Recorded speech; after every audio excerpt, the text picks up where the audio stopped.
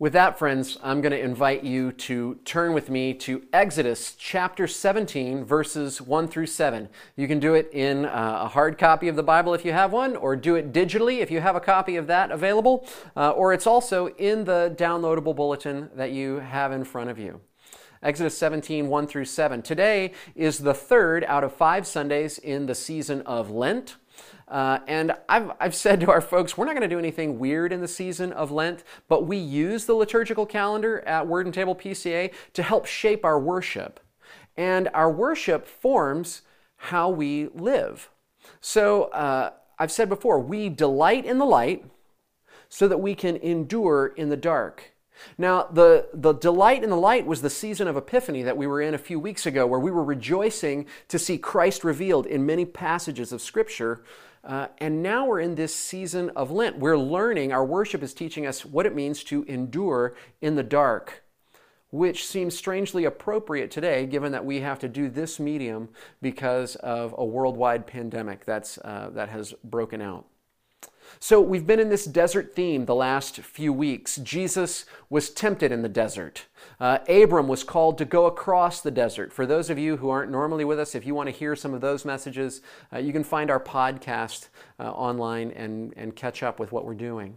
But this week, we're going to see that God's people are looking for water in the desert.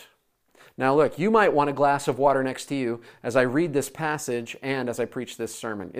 As I was studying it, it definitely made me thirsty. So here now, Exodus chapter 17, verses 1 through 7, which is God's word, eternally true. All the congregation of the people of Israel moved on from the wilderness of sin by stages, according to the commandment of the Lord, and camped at Rephidim. But there was no water for the people to drink. Therefore, the people quarreled with Moses and said, "Give us water to drink." And Moses said to them, "Why do you quarrel with me? Why do you test the Lord?" But the people thirsted there for water, and the people grumbled against Moses and said, "Why did you bring us up out of Egypt to kill us and our children and our livestock with thirst?" So Moses cried to the Lord, "What shall I do with this people? They are almost ready to stone me." And the Lord said to Moses, "Pass on before the people, taking with you some of the elders of Israel. And take in your hand the staff with you, with which you struck the Nile, and go. Behold, I will stand before you there on the rock at Horeb, and you shall strike the rock, and water shall come out of it, and the people will drink." And Moses did so in the sight of the elders of Israel. And he called the name of the place Massah and Meribah, because of the quarreling of the people of Israel, and because they tested the Lord by saying, "Is the Lord among us or not?" And now pray with me.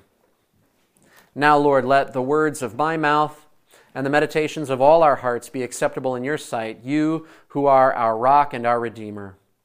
Open our eyes to see wonderful things in your law and grow in us 30, 60, and 100-fold. Amen. So, when was the last time you were really thirsty? I mean, can you remember it? Maybe it was after a long run. Or was it after a really hard workout? Or maybe you just got really busy one day, you were out running errands, and all of a sudden you felt that parched feeling in your throat and realized you hadn't had a sip of anything for at least 4 or 5 hours. What does thirst do to you? That moment when you swallow and there's no spit to soothe your throat. Or that moment where your tongue moves over your teeth and there's no spit, and you swallow a second time, and you feel that slight crack in the back of your throat. Suddenly, you would do anything in that moment to get something, just anything that would wet your whistle. What does thirst do to you? We get thirsty for a lot of things that won't actually satisfy us. The most obvious example of something might be like the person who is adrift at sea and they guzzle down salty ocean water, not realizing that if they don't desalinate that water, that they're going to hasten their own death lost at sea. or the extreme alcoholic who actually dies of dehydration while they're wetting their whistle with booze. They're actually drying up their brain with toxic levels of alcohol. Many times, our body signals to us and we think that we're hungry when actually we're thirsty. And if you don't believe me, the next time you feel a little hunger pang before you reach for something to eat, just drink a 12-ounce glass of water and wait 5 minutes and see if I'm not right, that you weren't necessarily hungry, you were thirsty. We're not the only people who were thirsty for something that cannot satisfy. In this passage in Exodus 17, the Israelites are taken into the desert, the wilderness, that we've also called it by God. God leads them into this place where there's no water to drink. And so the people are thirsty for water, but they're so thirsty for water that they forget how to be thirsty for God. And in fact, their thirst leads them to call God into question. So now, there is a subtle but important difference between asking God a question and calling God into question. And we're going to see that here. The difference between asking God a question and calling God into question. Moses is going to ask God a question, but the people Moses is leading are going to call God into question. And for us, we must trust God in the desert because He is the one who provides what we're actually thirsty for.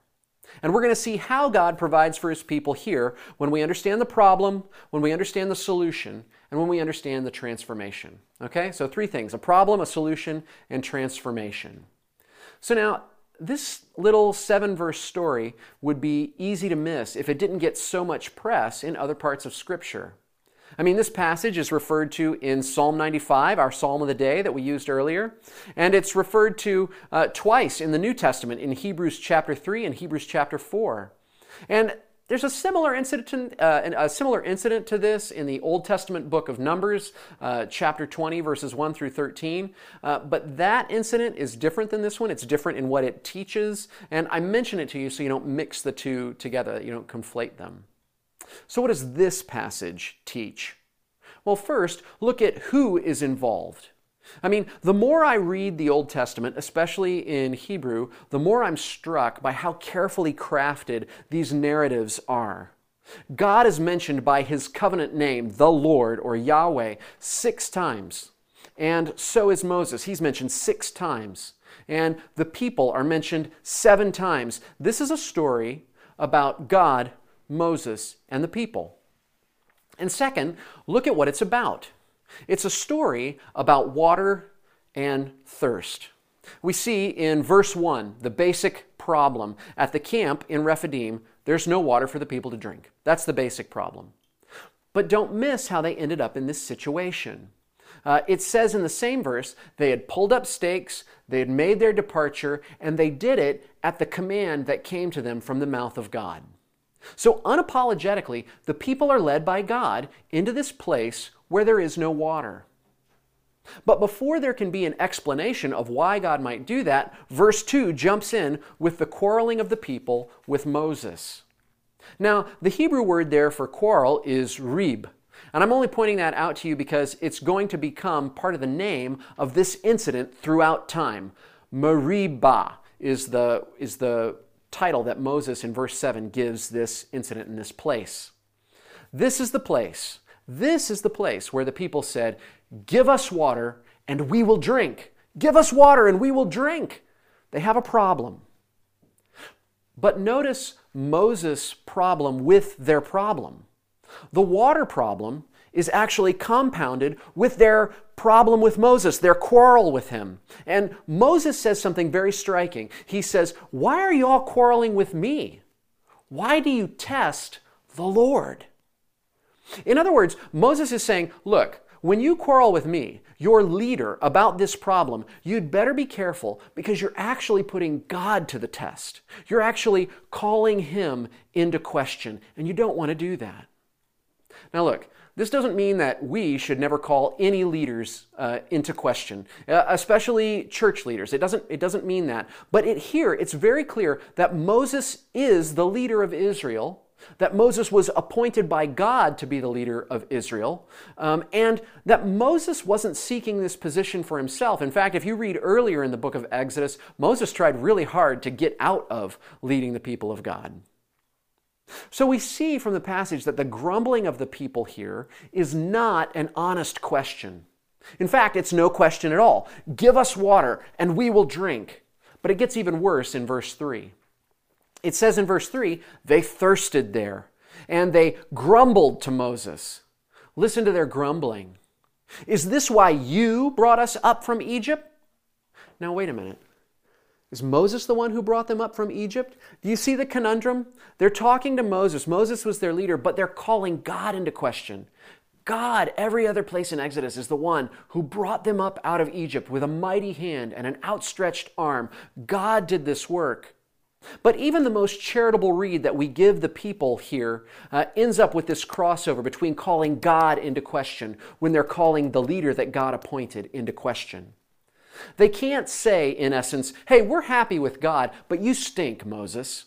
There's no room for that here. When you call Moses into question, you're questioning God as well. And they say, you brought us up to kill us, to kill our sons, to kill our economy. Now, okay, the ESV brings that across as livestock, to kill our livestock, but the wider meaning of that word makes some sense here, doesn't it? How are we going to make a living as God's people here in the desert if all our livestock die off? Our economy, the way that we live, is going to wither up. Now, let me ask you, have you ever followed God into the desert and found yourself thirsty? And have you ever grumbled against God's appointed leader? Have you ever grumbled against what God is allowing in the economy? Now, I know some of you are going to say, no, I don't grumble about the economy. Money matters like that at the national level are way over my head. But what about your personal economy? Has God ever led you to a new place in life? Perhaps a new job, a new place where your way of life was turned upside down. And maybe money got tighter when you thought it was going to get fatter. Maybe you thought some things were going to be more abundant that actually ended up not being that way. Maybe you thought you were going to get to live in a particular place, but the house fell through. Maybe you thought you were going to have particular friends to hang out with, but they aren't there or they weren't your real friends. But for one reason or another, you get to one of these places and all those things in your personal economy are stripped away and you just found yourself thirsty. Your personal economy dried up. Now in that place, who did you quarrel with? In that place, are you putting God to the test? Are you calling God into question? Now, because our problem is the same as the Israelites' problem, we need to pay attention to this. Our problem is that in our thirst, we're tempted to harden our hearts and call God into question. What are you thirsty for today? Now look, I'm not talking about world peace or a disease-free world. I mean, we all want good things. There are good things that we all want. But I'm wondering, what's getting canceled in your world today that could be causing you to call God into question? In other words, is there an ultimate thing in your life that if it dries up, like a job or a relationship or an opportunity, that when that dries up, you might just blame God. You might think that He brought that good thing in your life just to tease you and then to kill you with it instead? Are you calling God into question? If so, that thing, that ultimate thing is your Meribah. Right? This is a problem that's rough for all of us. But now that we're looking at the problem, we're going to take a second to look at the solution. And the solution is actually somewhat simple. It's to bring our honest questions to God, who will listen to us and who will give us the next step in the process. So that's what happens with Moses. I love the authenticity and honesty of Moses in verse 4. Moses cries to the Lord as all his stress from this situation gathers in the pit of his stomach. It comes together and it shoots out of his mouth.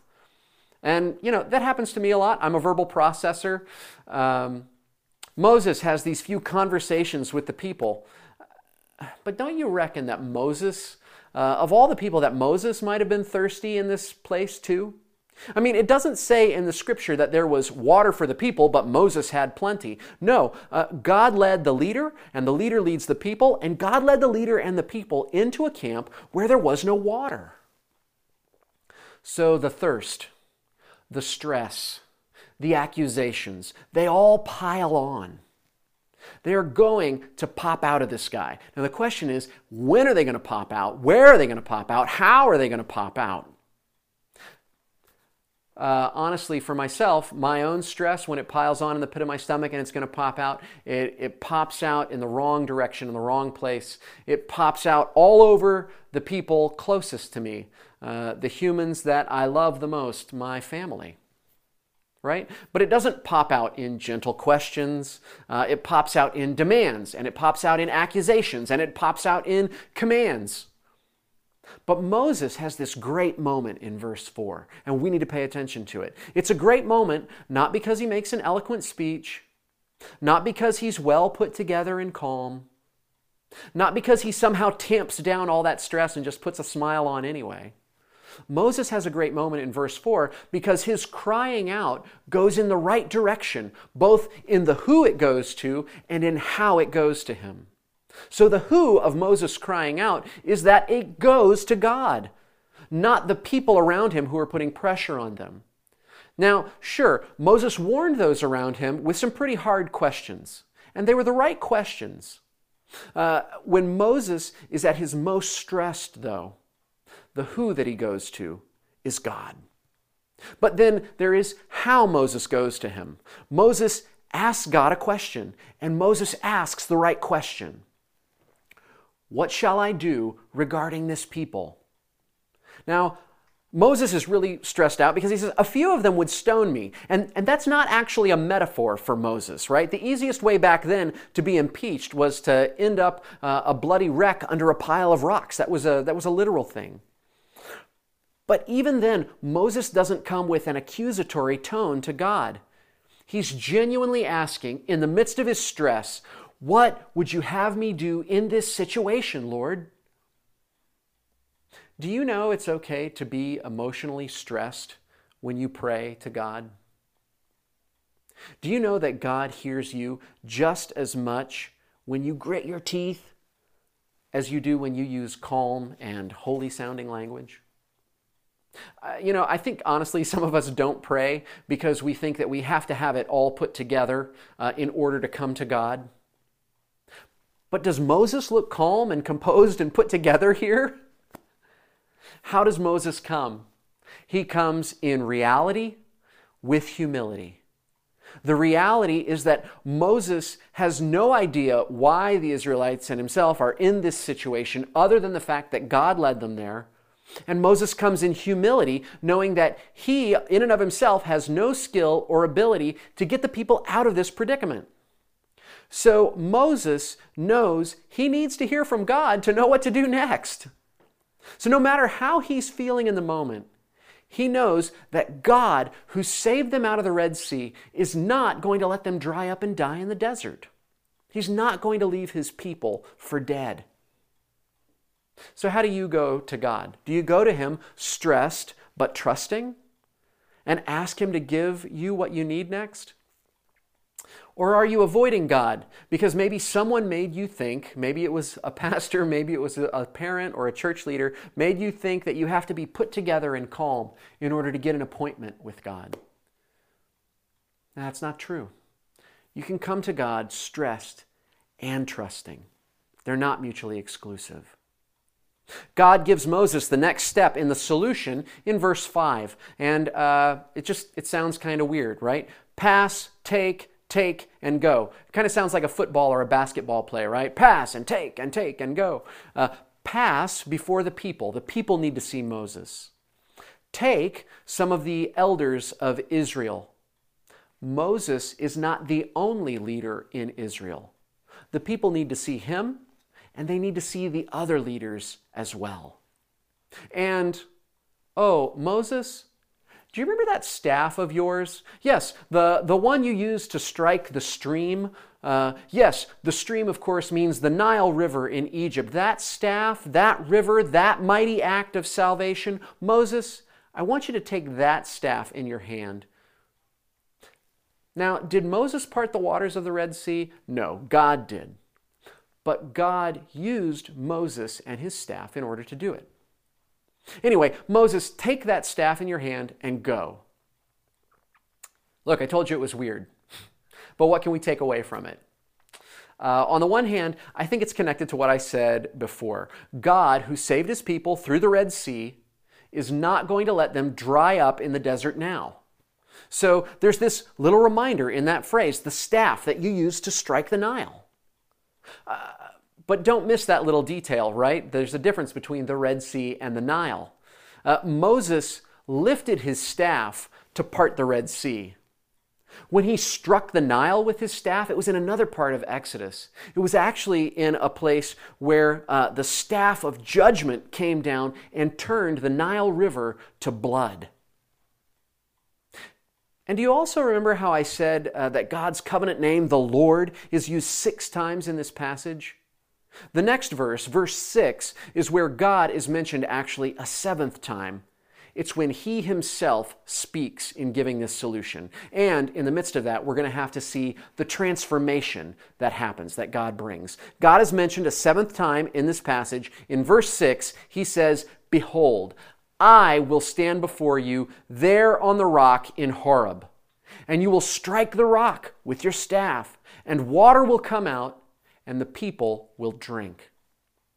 Now, Tim Keller is a master preacher. He knows how the Bible gets to Jesus from any passage. And I haven't heard Tim Keller preach on this passage, but a friend of mine in St. Louis actually told me that Tim Keller preached on this. And Tim Keller, I'm told, got to Jesus in this passage saying that God let his people put him on trial and struck him in an unjust judgment like Moses strikes the rock, and the water of salvation was poured out in Jesus' blood.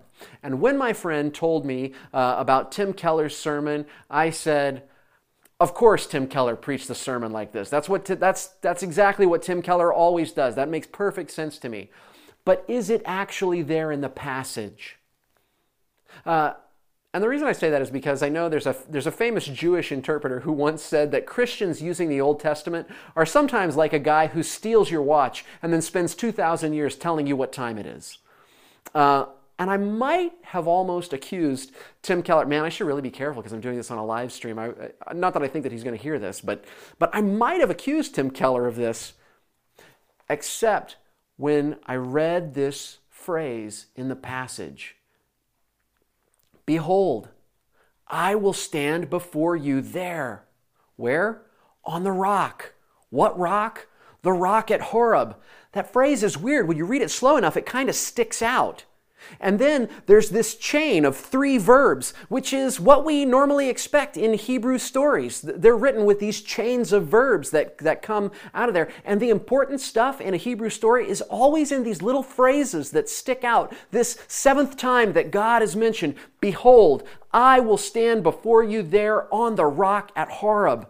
And the staff of Moses, the one that struck the Nile in a judgment on Egypt so that the river turned to blood, that will strike God on the rock so that water will pour out for his people to drink. The same staff of judgment is the staff that turned water to blood and will cause water to come out of the rock.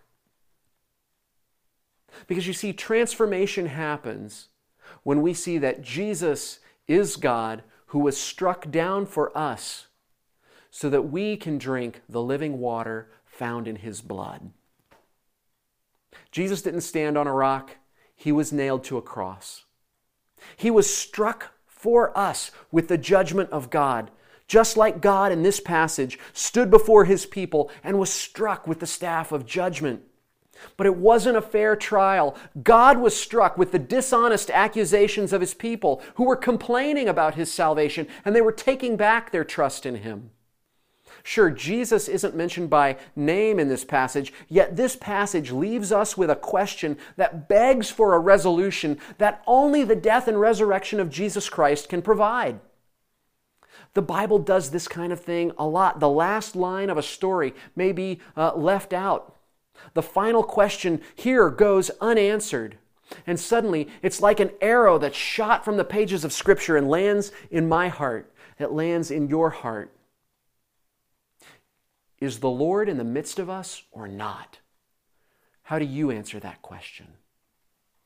That's the question of verse 7. And how you handle that is the most important question you'll ever deal with in your life. This is the time for you to bring your question, your honest question, to God. Moses named the place Meribah, like I mentioned before, but he also names the place Massah, which comes from the Hebrew word for test that Moses said to them, "Why do you test the Lord?" in verse 2. God's people put him to the test, and it's not a fair test. It's actually a test that he would be right to reverse on them and judge them for it. And yet instead, he stands on the rock, and he is struck unjustly so that his people would have their thirst met.